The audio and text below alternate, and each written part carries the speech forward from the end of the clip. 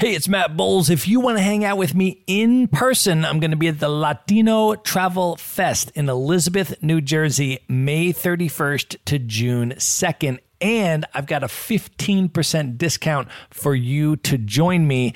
Just go to themaverickshow.com/Latino. That's Latino. There you're going to see your 15% discounted ticket.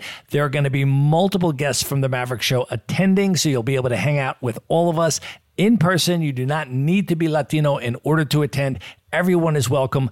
Again, get your discounted ticket at themaverickshow.com/Latino. And as soon as you do, send me a DM on Instagram at Matt Bowles Maverick. Let me know that you're coming so that we can make plans to link up in person. And now, here's a clip of what's coming up on today's episode.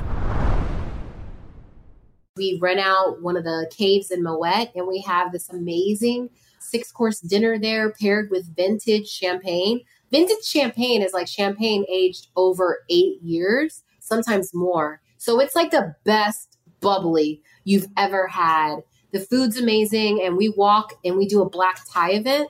So just imagine like everyone in black tie and these long gowns. We've got the R&B hip hop flowing. We've got the food and Magnum bottles, big bottles of champagne by the host that's there in a tuxedo who's pouring it. It's pretty epic. Not to mention going to Hennessy. It blows your mind.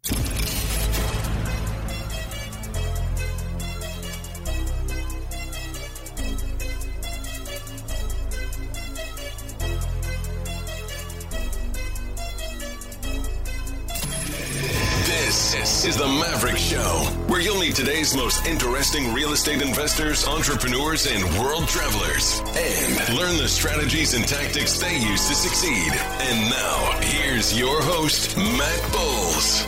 Hey everybody, it's Matt Bowles. Welcome to the Maverick Show. My guest today is Claire Soares. She is the founder and CEO of Up in the Air Life, a multi-million-dollar luxury travel company that primarily serves the African American community. Up in the Air Life organizes 5-star group travel experiences to some of the world's most epic locations. Claire believes in doing what you love, being who you are, and living life out loud. As a former sales executive at a Fortune 500 company, Claire founded Up in the Air Life in 2013 and built it to over $1 million in revenue in under 5 years.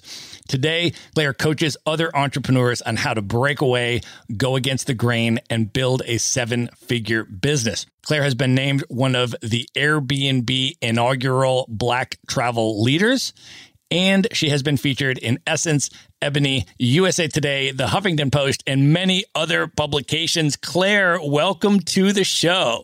Hey, thank you. I am so excited to have you here. This is going to be an awesome conversation, but let's just set the scene here and talk about where we are today and that we've agreed to have a wine party for this discussion and what we are drinking. So I'll go first. I'm actually on the East Coast of the U.S. I'm in Asheville, North Carolina. And I have just poured a glass. This is a red blend from the Canary Islands. So it's a pretty interesting glass of wine, and I'm enjoying it very much. Where are you today, Claire, and what are you drinking?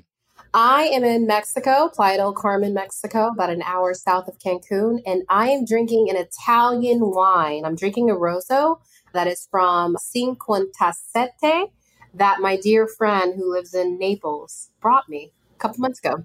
It's pretty good. I love that.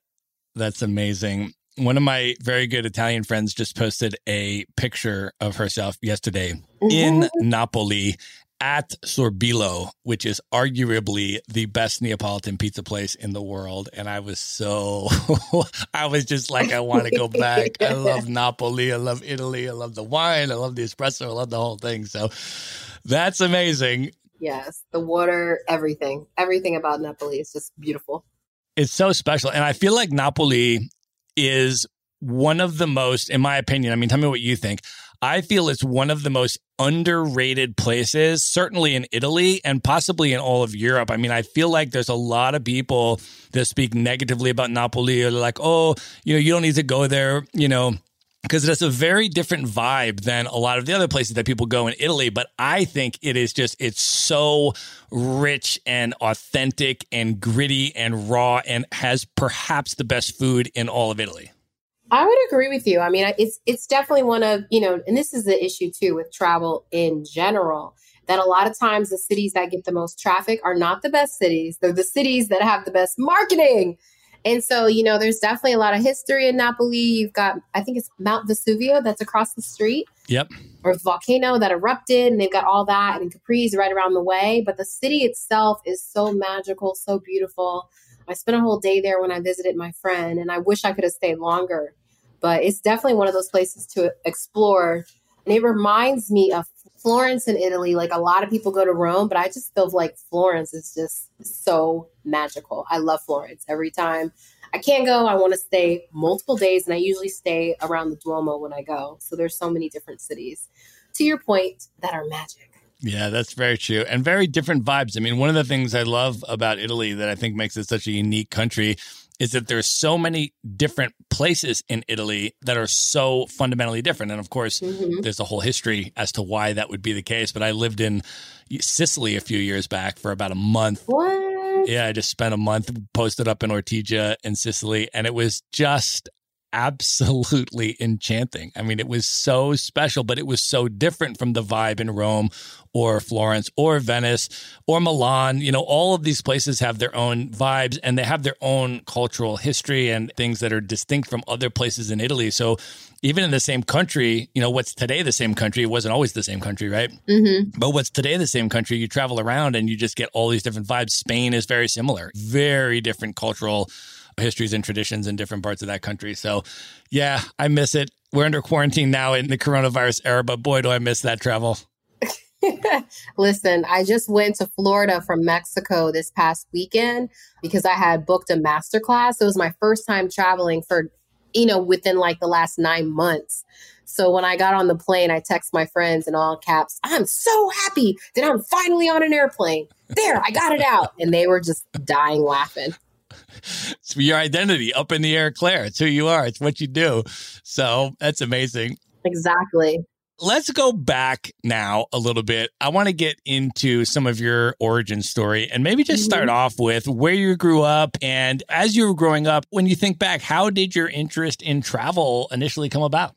Yeah, so I grew up in a small town in Woodbridge, Virginia, which is about 45 minutes to an hour from DC. I was born in Bridgeport, Connecticut, which is where my parents are from, and my dad was in the Army. And so that brought us to the Fort Belvoir area where the military base is.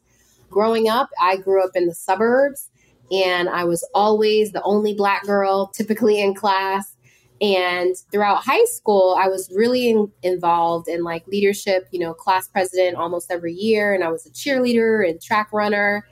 And I got into trip planning when I was a senior class president. I planned a trip for us to travel to New Jersey, Six Flags, for our senior field trip.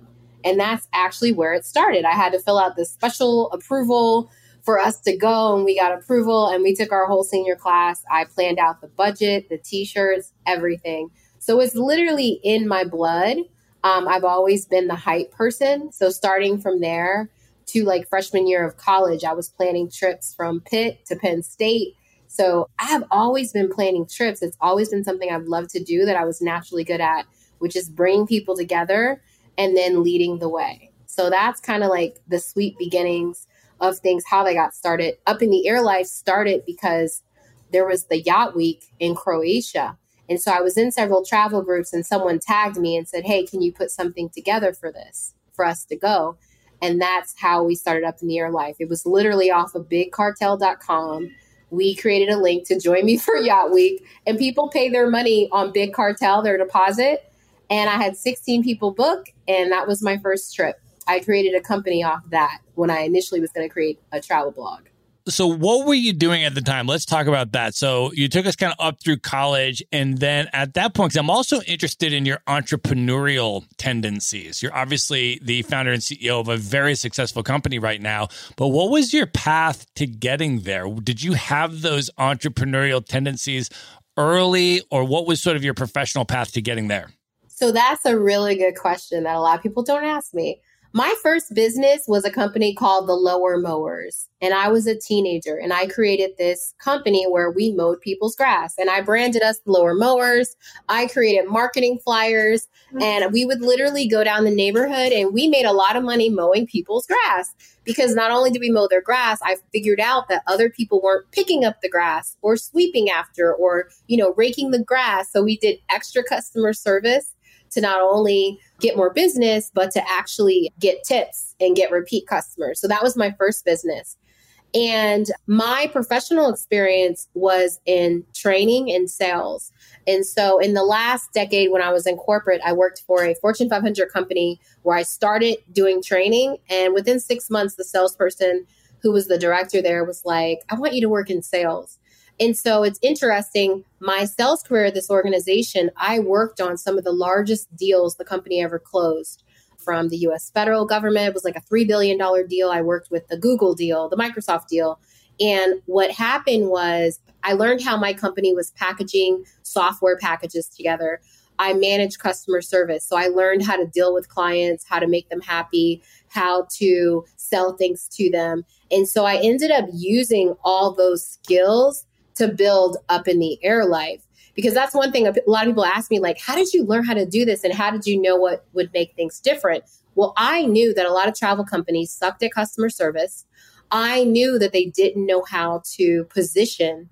And so in all my years of sales, I knew how to position the software I was selling. So I basically applied those same skills into positioning this travel company. And I branded a concept that we were going to charge a low monthly rate so people can book this luxurious vacation because nobody was selling luxury.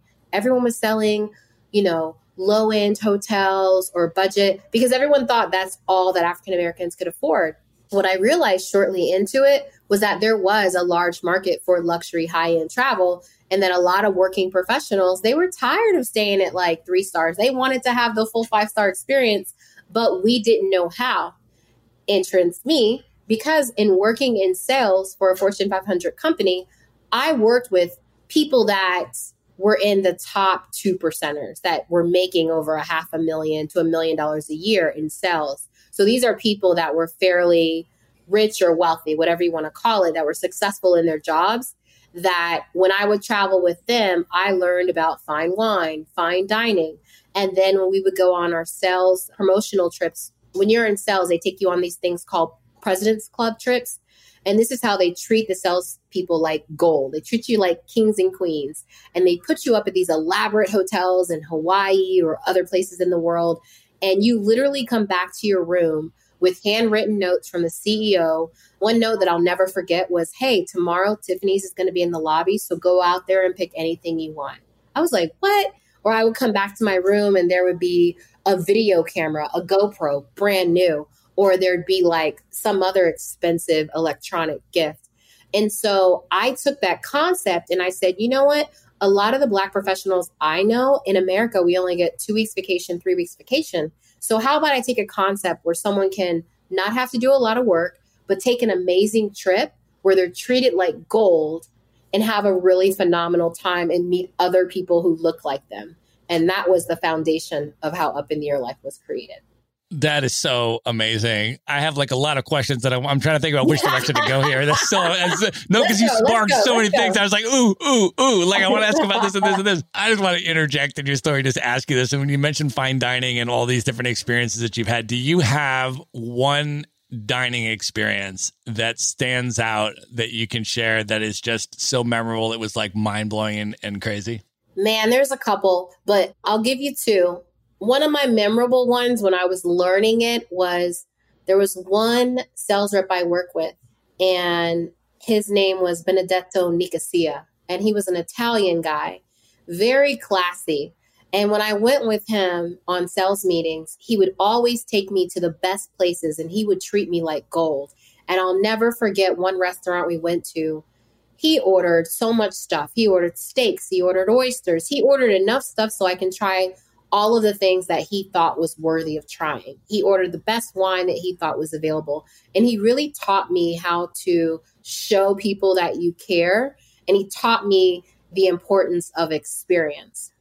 Now, my best dining experience was in Geneva, Switzerland, when I went to the Bayview restaurant, which is a Michelin rated restaurant.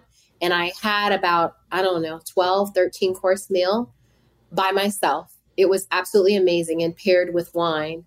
And I remember one course, they brought out a box for me to choose my specialty knife that I wanted for the course.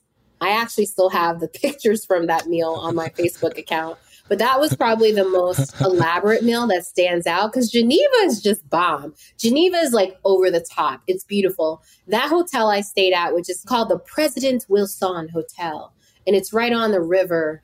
That hotel just blew my mind. The lobby itself had this see-through fireplace that you could see through from one room to the next. And I remember they served foie gras with thick pieces of salt and butter on the bread. Like everything was just bomb. Amazing. Yeah, that's amazing. I relate to a lot of that because I also learned about food and learned about wine through traveling with people that knew about food and wine. And I would go with them and they would teach me about this stuff and I would learn to appreciate these different things. And so, over time, you start to really appreciate and be willing to spend money on different things. So for me, these days, it's a lot less about spending money on material items and much more about spending money on high-end experiences. I mean, for me, probably the most craziest dining experience that I've had is I went to the Aquelarre restaurant, which is a 3 Michelin star restaurant in San Sebastian in the Basque country. And I went with a friend of mine who really, really, really wanted to see this and experience this. And it's exactly as you said, right? It's like a 7-hour plus dinner. And then you have the wine pairing, which costs as much as the food because they pair you a wine with every course and they bring a cheese plate and they pair you different wines with different pieces of cheese. And it's literally at that level, right? And then it's $450 a person for the food and the wine. And, a number of years ago, I would think that anybody that would spend $450 on a dinner would be crazy, right? Yes. Why would you do that? But now I'm like, you know what? That $450 that I paid for that 7 or 8 hour long experience where I tasted things that I've never even tasted things similar to that before. And I drank the best wine of my life and the whole just ambiance and customer service experience was so crazy. I'm talking about that $450 dinner so many years later and still telling people stories about how extraordinary it was versus $450 that you drop on some material item that is like, in your closet now or whatever, Yes.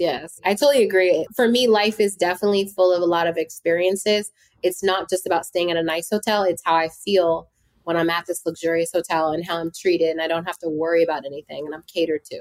Totally. So that's amazing. So let's go back to your story, though, because I'm curious. You were a very successful salesperson at a major, major company. You were crushing it. You were doing extremely well. Can you talk a little bit about why you chose to transition to becoming an entrepreneur out of the corporate world? Because I feel like in the corporate world, a lot of people that go that direction, they almost get sucked in, right? For the reasons that you're saying. You're like, wow, I get to experience these types of things and meet these people and have these experiences. And I'm making all of this money because I'm very successful. And that is very seductive to a lot of people. So for you, what was that transitionary experience like, both the decision making about it and then also how did you facilitate the transition to being a business owner? So I started my company in 2013 while I was still employed. So I definitely recommend for people to start while they still have a job because you can use your job to pay for the outsourcing of your business. One of the reasons I think a lot of entrepreneurs are not able to grow their business quickly is they're not investing in their business. They have a great idea and then they decide to do everything themselves, which feels a little backwards, especially if you're working full time. I think that you should invest in yourself. If you can't invest in yourself, who else will? So if you're working a full-time job, hire a business coach to accelerate you creating your business. Hire someone to professionally do your website. Without having that expert who can kind of walk you through. I hear people talking about, well, I'm going to create my website on Wix. I'm going to do this. And I'm like, but you can go to Creative Market and download an amazing template on WordPress that is much more scalable, has way more functionality. But if you don't have experts who have already done this before, you're literally just kind of trying to figure it out. So for me, I started when I had a job. I invested probably at least over $100,000, I feel like over 7 years into my business and many different things, marketing myself. And then the transition between quitting my job, what I did was made sure I had an 18-month ramp. An 18-month ramp for me was I had enough to pay my bills and my rent for 18 months. Why? Because when I moved abroad, I didn't want to have to worry. I didn't want to have to work. So I had enough money saved for over a year that I could do nothing but put my feet in the beach. But because I moved abroad, I also cut a lot of my expenses. So then all of a sudden, if you go from a $3,000 to $4,000 rent and then you move abroad where your rent could be anywhere from $500 to $1,500, depending on, what level of luxury you'd like, you now have a lot more money you can actually invest in your business to hire your dream team. So that transition to me was just a decision that I actually left my corporate job because I had hit a glass ceiling. I also left it because ultimately I felt disrespected. And there were some things that happened where I felt like I was mistreated. I felt like I was passed over for promotion. I felt that I was ultimately treated unfairly when I looked at my counterparts. I literally spent over 10 years at a company that I could not even get promoted to be a director. Like when I would apply, I would be told things like, oh, well, you should do this, you should do that. But I would see another peer who happened to be white. Literally, like I saw this one girl come in who came as a customer who operated the software, and she literally rose up the ranks. And I'm like, how is it that I'm consistently a top selling sales rep, but I'm told I need to do this and I'm told to do that? So at a certain point, when I looked around, there wasn't anyone who really looked like me. And when they did have a few people that did, those people left in less than 18 months. They never would stay. And so I literally just hit a point where I was in a very premier role, and there was a younger white gentleman that had joined my team. And literally 6 months later, they told me that my role had ended. And I was like, well, if my role ended, how does this guy who just joined the team get to stay? So that was like a weird moment that I was like, let me get my severance package. And then all of a sudden it got escalated up the chain like, oh, no, we're not laying you off. And I'm like, well, that's what it sounds like. That happened in my last 8 months. And literally like within like the next, year, I was gone. I went on a leave of absence. During that leave, I got pregnant, lost the baby.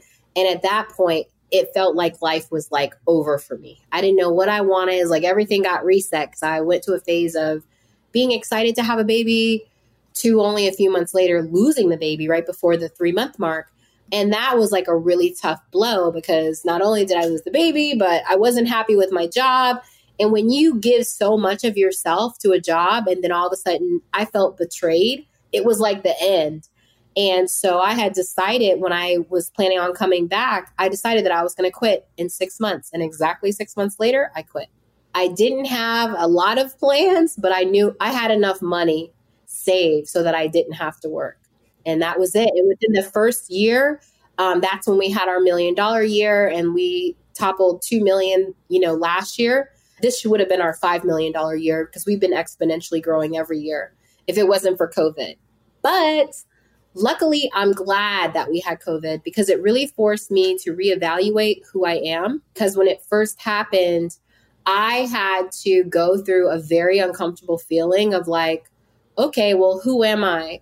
Literally in my head, I'm like, if I'm not the CEO of this multi-million-dollar company I always talk about, if I'm not that, what am I? And so there was this period of being uncomfortable for a couple months. And then I remember I was just like not productive and not really doing anything. And my friend said, what do you like to do? And I said, I don't know. And so I went back to cooking. I figured out that I love cooking. And once I got I tapped into my creative side, I remembered, oh yeah, like I'm supposed to be coaching. I always wanted to be a teacher. This is like my legacy stuff.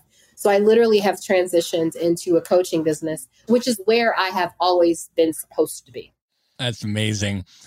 Can you talk a little bit about how you built Up in the Air Life and how that grew and scaled and just sort of the story of that business? You mentioned it all started with the Yacht Week in Croatia. And from there, can you talk about your path and how you built it to a 7-figure company? Yeah. So one of the things that was key to our growth was, I believe it was my approach to how I built the company. And what I did was, when I thought back to my sales job, I thought about, how did my company grow? They grew because they had a field sales team. So I thought about, how do I create a field sales team at a small self-funded organization? And I came up with this idea that if I had an army of basically field sales reps that could host events in their city, and we can host these meaningful experiences, people that believed in the brand, people that were also awesome, amazing people. How do I create this army and connect with them and do amazing things for them that they feel included in this startup company that I was creating? And so I basically created an events team. And the goal was to get all 50 states. I think at one point we had 12 to 14 different events, like we call them lifestyle coordinators. And they were amazing people that created events for the company. And at the events, it was also a feeder system where they also got paid when people booked trips with us. So, one girl would host this she hosted an Ethiopian wine experience. So clients got to learn about Ethiopia, Ethiopian wine. We also did lifestyle things like the Kentucky Derby or the Derby out in California. So they all did a lot of meaningful things like, culture things like trap karaoke, I believe was one of the events in New York. But in this process, it basically allowed us to touch people exponentially in all those different states when we created those events. And what we saw was, when people attended the events, they were curious about the trips. When they attended a trip, most people tell a few of their friends that they had this amazing time. And then the company starts on an exponential growth path because you have all these people having these wonderful experiences that are not as common. And so that, combined with under promising and over delivering, was a key recipe to our success. So like on most trips, we don't tell you everything that's included. So like you can be on a trip and then there'll be some surprises, some additional things you'll get. And so people in general feel like they get so much for what they paid for. They feel like the customer service is amazing, and they feel like they don't need to really do anything other than to show up. So a lot of that was the work we did to create a brand with a cult-like following. That's amazing. I want you to be able to talk about now some of your actual trips and actual experiences, and just give an example or two of even things that just stand out to you as highlights or really epic moments that you've had on one of these experiences. I mean, this is incredible stuff. So I want you to be able to go through it.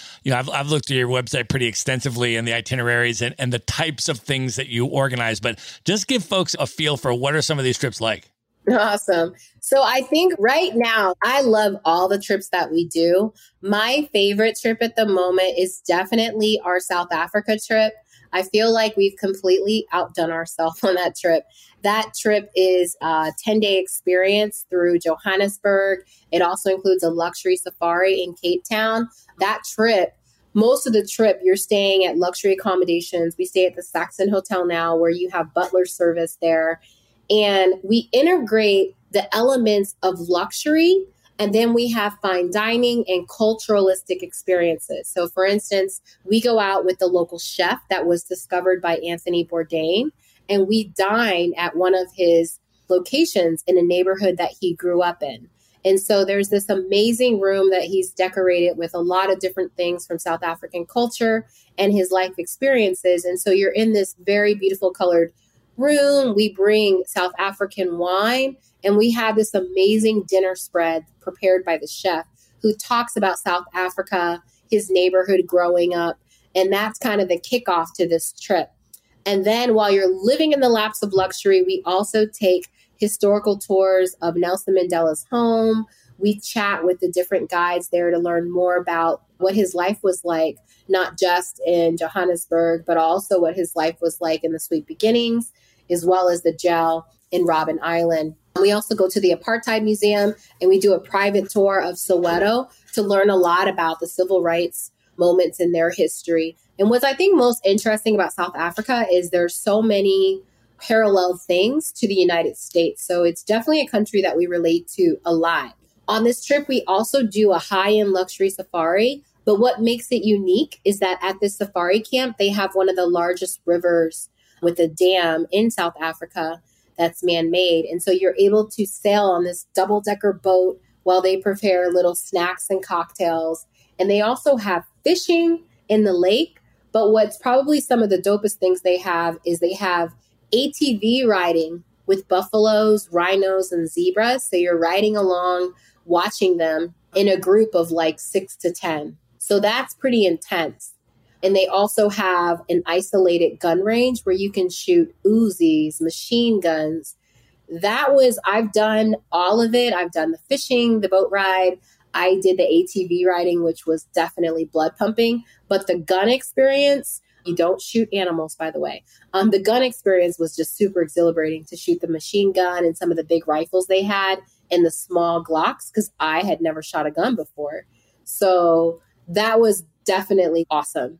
And that trip wraps up in Cape Town, which is definitely hands down one of the most beautiful places, I think, on earth. Their beach area, has subtle reminders of being in Los Angeles without the price tag. And the food in South Africa is just absolutely amazing. So that trip is definitely by far my most favorite, just because the history is on point, the cultural experiences are on. I want to take just 1 minute out to let you know that in addition to hosting the Maverick Show, I am also the co-founder of Maverick Investor Group, a real estate brokerage that helps you buy turnkey rental properties in the best U.S. real estate markets from anywhere. So these are single family homes, sometimes 2 to 4 unit properties, and they're either brand new or fully renovated, and they already have tenants and local property management in place. So you get all the benefits of owning the deeded real estate, the physical house, the hard asset, without the headaches of being the landlord or the rehabber or needing to live near the property. So I want to offer you a free consultation if that sounds interesting to you. To learn more about it, you can just go to themaverickshow.com/consult. And now back to the episode. And the luxury is just unstoppable. Yeah, I've spent about 3 months in Cape Town. I agree. It's a really special place. I agree. I think it's one of the top 2 most naturally beautiful cities in the world. I think the only one that can compete with it is Rio in Brazil, which I think is up there as well for the same reasons. But, Cape Town, you have the culinary scene, which is bonkers. I mean, I think people don't, until they go, always understand that. You have chefs, premier world-class chefs from around the world that are coming there. And you've got, Peruvian fusions stuff going on and people doing amazing stuff. The cocktail scene, all of that. And then you have, of course, the wine country. Stellenbosch and Franschhoek and those. I mean, that's some of the most extraordinarily beautiful wine country in the world anywhere. I mean, you and I have been, through all sorts of European wine countries. And I think, the South African wine country is up there with anything in the world. You agree? No, I agree. We went out to one of these vineyards and we do sunset with a private multi-course dinner. The views are just amazing. It's amazing. It literally feels like you bring in Napa, Sonoma, Malibu in one place. It's insane. Yeah, it's amazing.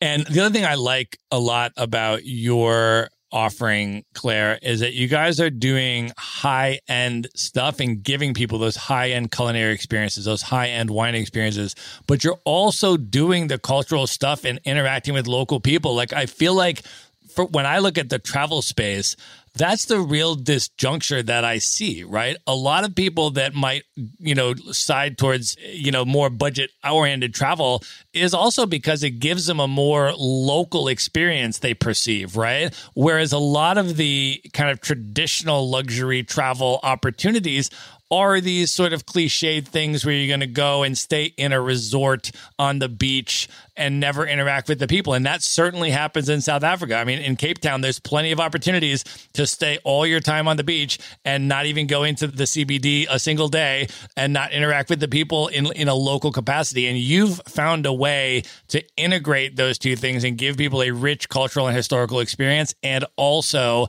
all of those high-end accoutrements. So I think that's really quite an achievement on your part.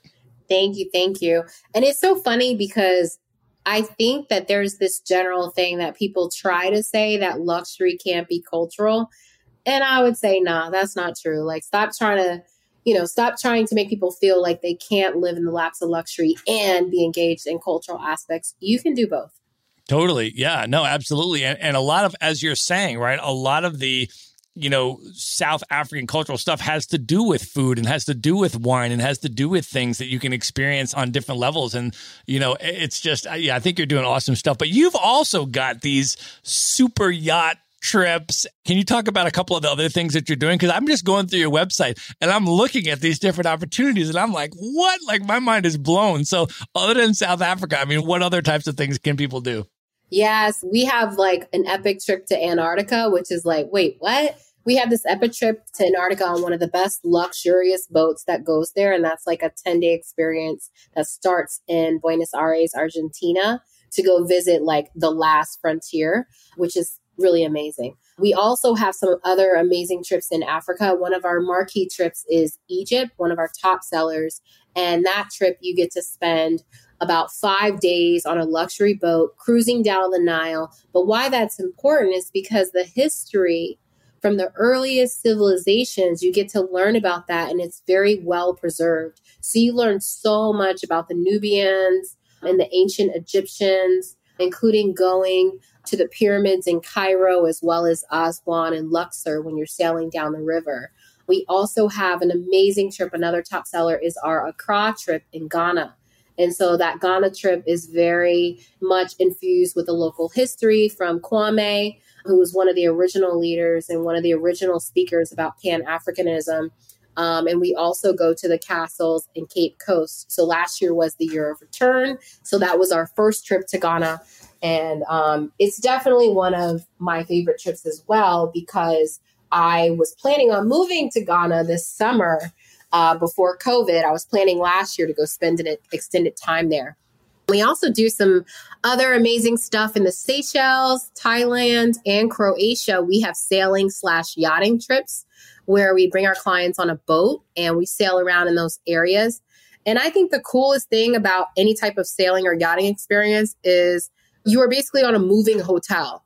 You don't have to worry about transportation every day. The boat moves very smooth. It takes you to where you want to be. And you get to explore so much without the hassle of being in a car. Like, I hate being on cars or even buses for long periods of time. Like, to me, that's not enjoyable. So you get the kind of best of both worlds by being able to do that. That's amazing. Yeah, I spent about 3 months in West Africa last year as well, including a month in Accra. And it was just unbelievable. I have been telling everybody about it. So I completely understand, like, you go there and then you just want to spend as much time as possible there. I mean, I'm listing Accra as one of my top, when I have those top favorite in the world travel destinations, I'm putting Accra right up at the top of the list. Like, it was truly spectacular. So last year, I did a month in Lagos in Nigeria. I did a month in Accra, and I did a month in Dakar in Senegal. And West Africa is just a really, really, really special place. But Ghana in particular, I mean, there is a vibe about Ghana that is just so unbelievable. Like, I really didn't want to leave. It's a very, very special place. Yo, I'm trying to go to Lagos, Nigeria. I want to hear more about your Lagos, Nigeria trip. Yeah, let's talk about it. Let's talk about it for sure. I was there for a month last year. So yeah, happy to give you all of the tips on Lagos. I mean, the thing about Nigeria, like, people don't understand, first of all, how huge Nigeria is, right? Mm-hmm. The continent of Africa has, I think, 56 countries on it.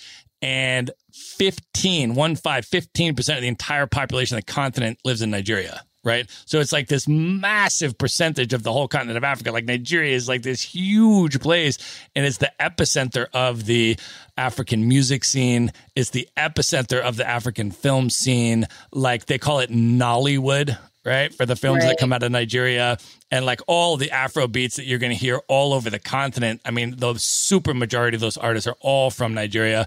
And a lot of that's breaking through in the United States now as well, right? I mean, you've got huge American artists that are now doing collabs with all these Afrobeat artists from Nigeria and stuff. So it is definitely an incredibly significant place that I think more people should definitely go to. So let me ask you this now, Claire, just kind of getting back to a little bit of the business stuff and how you personally set your mind to building a 7-figure company, especially because you were going through so many challenges, at that moment, and you were leaving your job and you had so many personal challenges in your life. And then you just focused and set about to building a 7-figure company. So can you talk a little bit about your personal productivity techniques and your mindset techniques? Do you have morning routines? Do you structure your day? Like, how are you as productive as you are to be able to achieve things at that level? That's a good one. So I have a lot of different things that I do. One is I move fast and change quickly. So let me elaborate on that. I quit often. I quit things that aren't working. I quit them fast. When I realize it's not working, I quit it and I change and I adopt to something new. So one thing, when I was actually had this down as something I want to talk about on my podcast, is why quitters win. There is this whole philosophy they teach you, don't quit, keep pushing through. Well, guess what? Some things you have to quit. So for instance, if I hire someone and it's not working out, like I've learned now to better hire, but also if it's not working out, to listen to my gut and end things. So I listen to my gut in a lot of decisions that I make. And what I've learned over the years is that you may not have all the answers, but you have that voice in the back of your head that's saying yes, no, or you need to do this, you need to do that. A lot of what I do and decisions I make is based off of gut. For my morning routines and things like that, I think a lot of listening to affirmations. So I listen to brain reprogramming a lot, at least weekly at this point. And you can go on YouTube and download brain reprogramming. It's a lot of affirmations that talk about, I am this, I am that, I am powerful, I am amazing, I am loving. And those affirmations help you to tap into your true power. Usually every morning when I wake up, I am listening to a book. So I'm listening to a book or I'm listening to something about mindset from one of my business coaches. So many of my coaches have YouTube channels, or I listen to something that I'm learning, but I always do that from the moment I get up into the shower. Also, meditation is huge for me. So being able to meditate. And I also have therapy. I think therapy has probably been the largest investment. Through therapy, and I'm not talking about physical therapy, mind therapy. So through therapy, it helps you understand more about who you are and why you operate the way you operate. So one thing I think that is not talked about enough is mental health issues when it comes to entrepreneurs. Like when you are an entrepreneur, you feel like you're alone, and it can be very scary because you literally can go bankrupt. So you actually have to make money or you are broke. And so with therapy, I've been able to understand more like who I am, why I operate the way I do. And also it's helping me to be a better partner in business and a better leader and manager. So I think therapy is definitely one of them. I think honestly, a lot of my success, a lot of it is being able to leverage the skills that I learned in corporate combined with investing in myself. So I've invested in myself. Just in quarantine alone, I've spent $15,000 on programs, coaches, consultants to work with me. So the thing I keep telling people is people want to get a microwave answer. They want to go on YouTube. Let me tell you, YouTube doesn't have all your answers when you're trying to get to 7 figures. Maybe you get enough answers to get to a certain point, but at some point, if you're trying to build a multi-million-dollar business, you need to have a business coach, or you need to be in a membership program with a community so you can basically short circuit your way to success through the right connections, knowing what websites to use. There's websites to do so many things that people don't even know that they're doing something totally basic, right? Like there's online proposal systems that make your proposals look like they're on 10 versus a simple PDF. It's little things like that if you're not in the right circles, you're not doing the most. And if you're not doing the most, people aren't impressed. And the other thing I would say, the last thing, and there's a lot, I can go on, is to really make sure that you're in a circle of friends or business, they call them business besties. Make sure you're in a circle of people doing better than you, people that are achieving what you'd like to achieve. The biggest mistake I think I made in the early days is listening to other people who weren't entrepreneurs or weren't doing anything close to what I want. And to give you an example is you'll have your friends tell you, oh, you should do this, you should do that. And it's great to get their opinion. But at the end of the day, if they have not done what you're trying to accomplish, or if they're not entrepreneurs, it's easy for them to say on the other end that you should do this or you should do that. Now, obviously, you need to be wise in who you're listening to. If this is someone who's a client and they have taken your service, then obviously they are giving you valid input. So you need to listen to your clients. But if this is someone just looking on the outside and they're not a client and they're just going off of whatever, you need to just be mindful of how you move. Can you talk a little bit about your coaching program? You mentioned that a little bit earlier, and I wanted to be able to, allow you to sort of extrapolate on how you've structured that and how you work with entrepreneurs now and what you offer. Absolutely. So my coaching program is called the 7th Level Coaching Program. And this coaching program, what it is it's 7 phases that helps entrepreneurs, starting with kind of understanding who you are is the first phase, as well as putting together what your package is for your service. So understanding who you are, packaging your services together, and then understanding who your competitors are as well. And then we get into phase 2 and 3, we really center on, for people that have online businesses, we need to make sure that your online website and your Instagram is popping.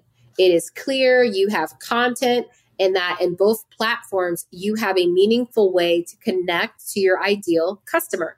And then we implement that together and get press around it. And so I teach people how to set all that up, as well as how to get press, how to make sure that you have processes to meet with clients. So you have a proper online intake form, and that form has a welcome email that people get.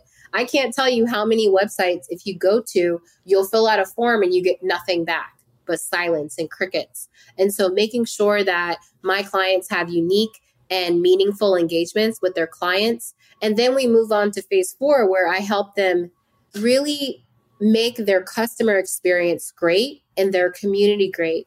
And so one of the reasons why my company was able to grow is that we have online Facebook communities. We have over 20,000 people now in the community. And then we also have an amazing customer experience. I spend the most of my time thinking about how to make that client experience great. And when I say client experience, I mean, from the moment they buy, what does that look like? What does their email they get back look like? What are we sending them, if anything, before the trip? And how do we make each day on the trip special? And what surprises do we include? So helping them make that experience be a memorable experience. And then the last phases of my program is really to help people outsource their team. So how do you build your dream team? Building a dream team, or a team for any matter, is probably one of the most difficult steps that entrepreneurs have, because building a team is where you get into scaling.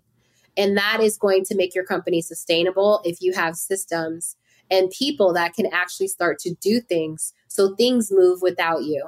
And so we walk people through how to hire, how to manage, how to train. And so that's a whole process that entrepreneurs who are solopreneurs now, but if you want to get to a point where you're not working those 40 to 60 hours, you have to start building systems. You have to document your processes. And so I help people do that. And so that's the full program, which I didn't feel when I was an entrepreneur. I had various coaches along the way and various programs that I went into. And so when I did my program, I wanted to focus on that process from the beginning to the end, so you can cover as much landscape to really get someone in a solid position that they can attract their ideal customer, provide an amazing experience. And then by providing that amazing experience, you're going to help them grow quickly off of word of mouth and their social media. That's amazing. And I think it is really fortunate for a lot of entrepreneurs now that you're able to offer that level of coaching. And because you mentioned that sort of coincided with some of the downtime now in terms that COVID is causing in the travel industry. So people are able to sort of access your expertise at a level that perhaps they were not, just last year. So I think that's a really, really cool opportunity, both a pivot for you and an opportunity for entrepreneurs to work with you. But I looked on your website and I noticed you already have sort of 2021, trip itineraries and things like that. So for people right now that are interested in considering some of your travel experiences well into the future, I mean, it can be like a year from now or whenever people are going to feel safe traveling again, you've still got things that are up on your website that people can start at least browsing through and starting to kind of, get their travel list rekindled for the future, right?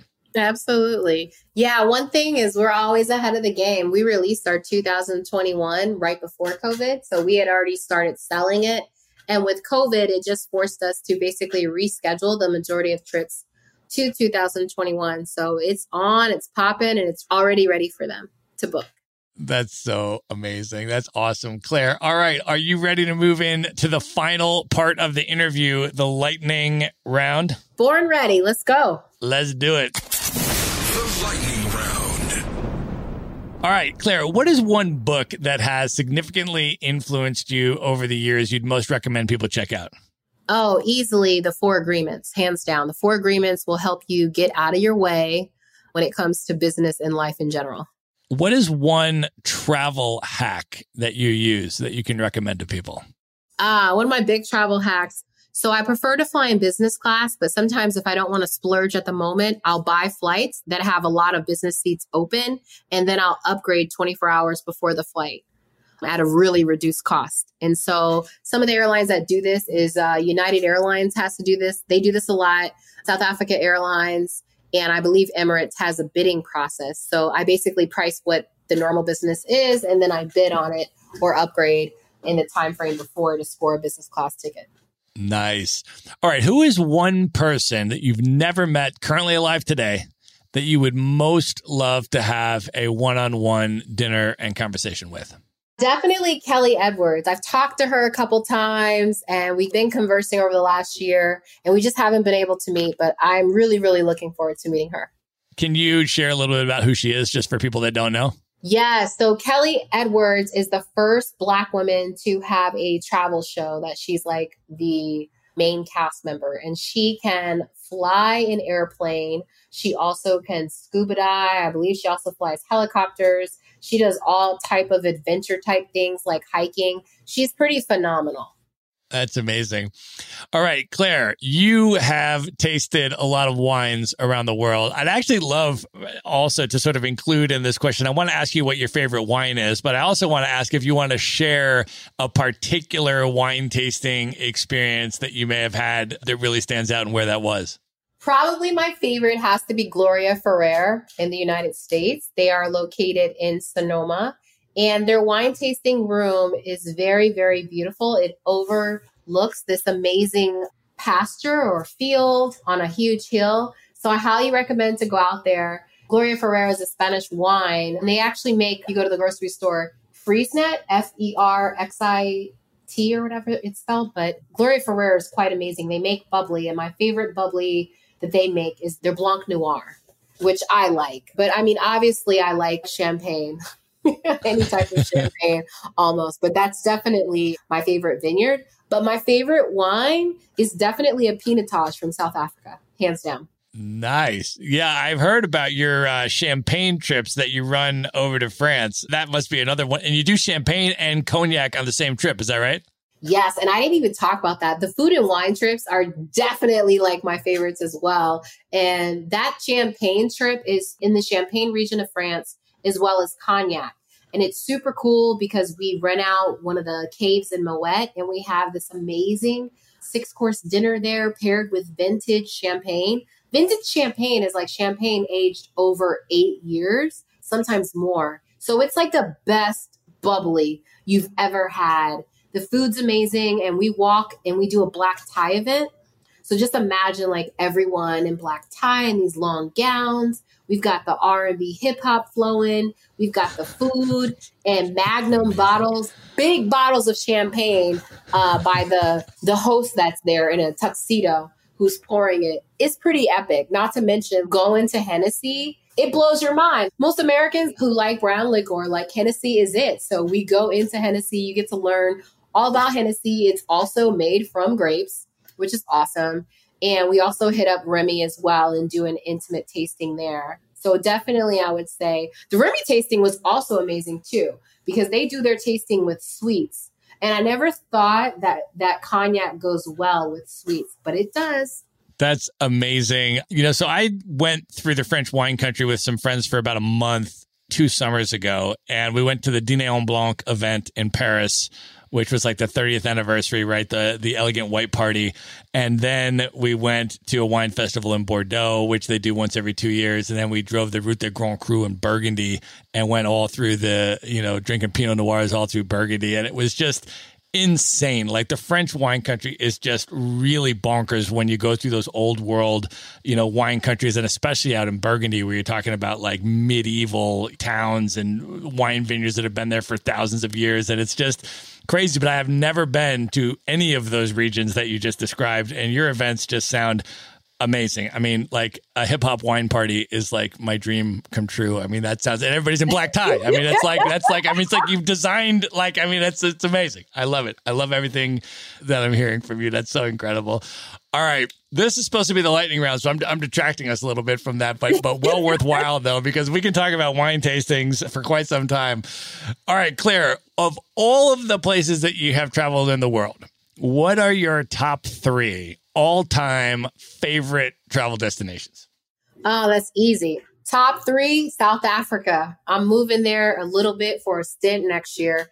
2, Thailand, because the beaches, the people, the accommodations are on 10. And then Italy, because there's so much to do in Italy. I remember, like you said, there's so many towns you don't know of. I remember going to a small village called Assisi. And I remember I went to the small town and my heart was it was just melting and butterflies all around me when I went to Assisi. So Italy, for sure, hands down, is my number 3.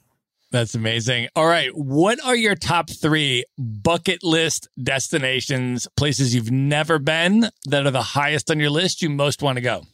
Oh, man. So I would say definitely Nigeria, Lagos. Ever since quarantine, ever since thinking about going to South Africa, I've been watching a lot of movies, and I watched a movie that was filmed in Lagos. So I definitely want to spend some time in Lagos. So Nigeria. The second one would be Antarctica, and I am going there next December. We got a group. We're rolling like 30 people deep plus. So definitely Antarctica is like the last continent for me. And then the other place that I want to go is I want to do these igloos in Finland where you could see the northern lights. Definitely want to do that. That's amazing. That's so awesome. All right, Claire, we have come to the final and most important question of the lightning round, where I am going to ask you a question that I understand you have not answered in public before. So this is going to be breaking news. I'm going to ask you your top 5 hip hop MCs of all time. Are you ready for this? I'm ready. Let's go. All right, go ahead. Who are your top 5? Top 5 hip hop MCs. In this order: Jay-Z, Lil' Kim, Notorious B.I.G., Tupac, and Cardi B. That's my top 5. Last answer. Wow. That's amazing. And you did them in order. I will tell you that of all of my guests that I've asked this question to, the super majority of them preface their answer by saying in no particular order, and they're not willing to rank them. But you may be the first guest that has done a clear 1 through 5 ranking. So well done and good picks. Thank you. What's your top 5 in any order? Oh, you're going to go there. So I will tell you this. I just went right before COVID in February to a hip hop party that turned out to be a top 5 hip hop party. Here's what I mean by that. My homie that was organizing it, shout out to DJ Ilche, asked me, he's like, who are your top 5, right? And we have these kind of discussions all the time. And to be honest, I mean, mine change a little bit, right? I mean, I kind of vary them up a little bit. Like, they're not entirely solidified. Like, I'll start listening to more of one thing and then I'll be like, maybe I'll put that in there. So he just asked me, he's like, okay, today, who are your top 5? So I give him, he's like, okay, cool. I was like, why? He's like, I'm not going to tell you. I was like, okay. So I flew out. This was outside Chicago in Rockford, Illinois. They were doing this hip hop party, right? And we had there's 4 DJs. 2 of them were flying in.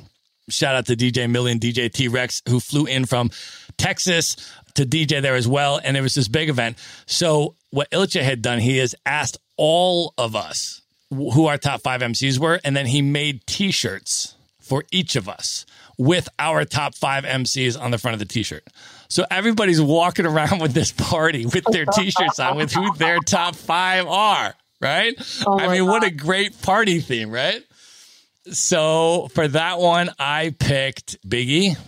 Mm-hmm. I picked Nas. I picked Guru from Gang Starr. Okay. And then I picked Mr. Cheeks from Lost Boys. Okay.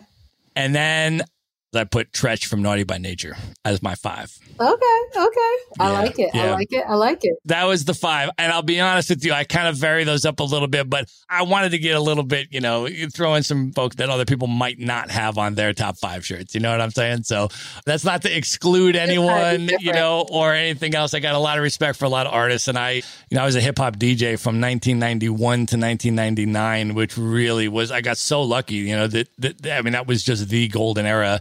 In my opinion, I don't think that hip hop was before or after the same as it was. It was a really, really special time in that era. So all of my MCs, even if they shake up, they're all going to be New York City, East Coast, and they're all going to be from the 90s.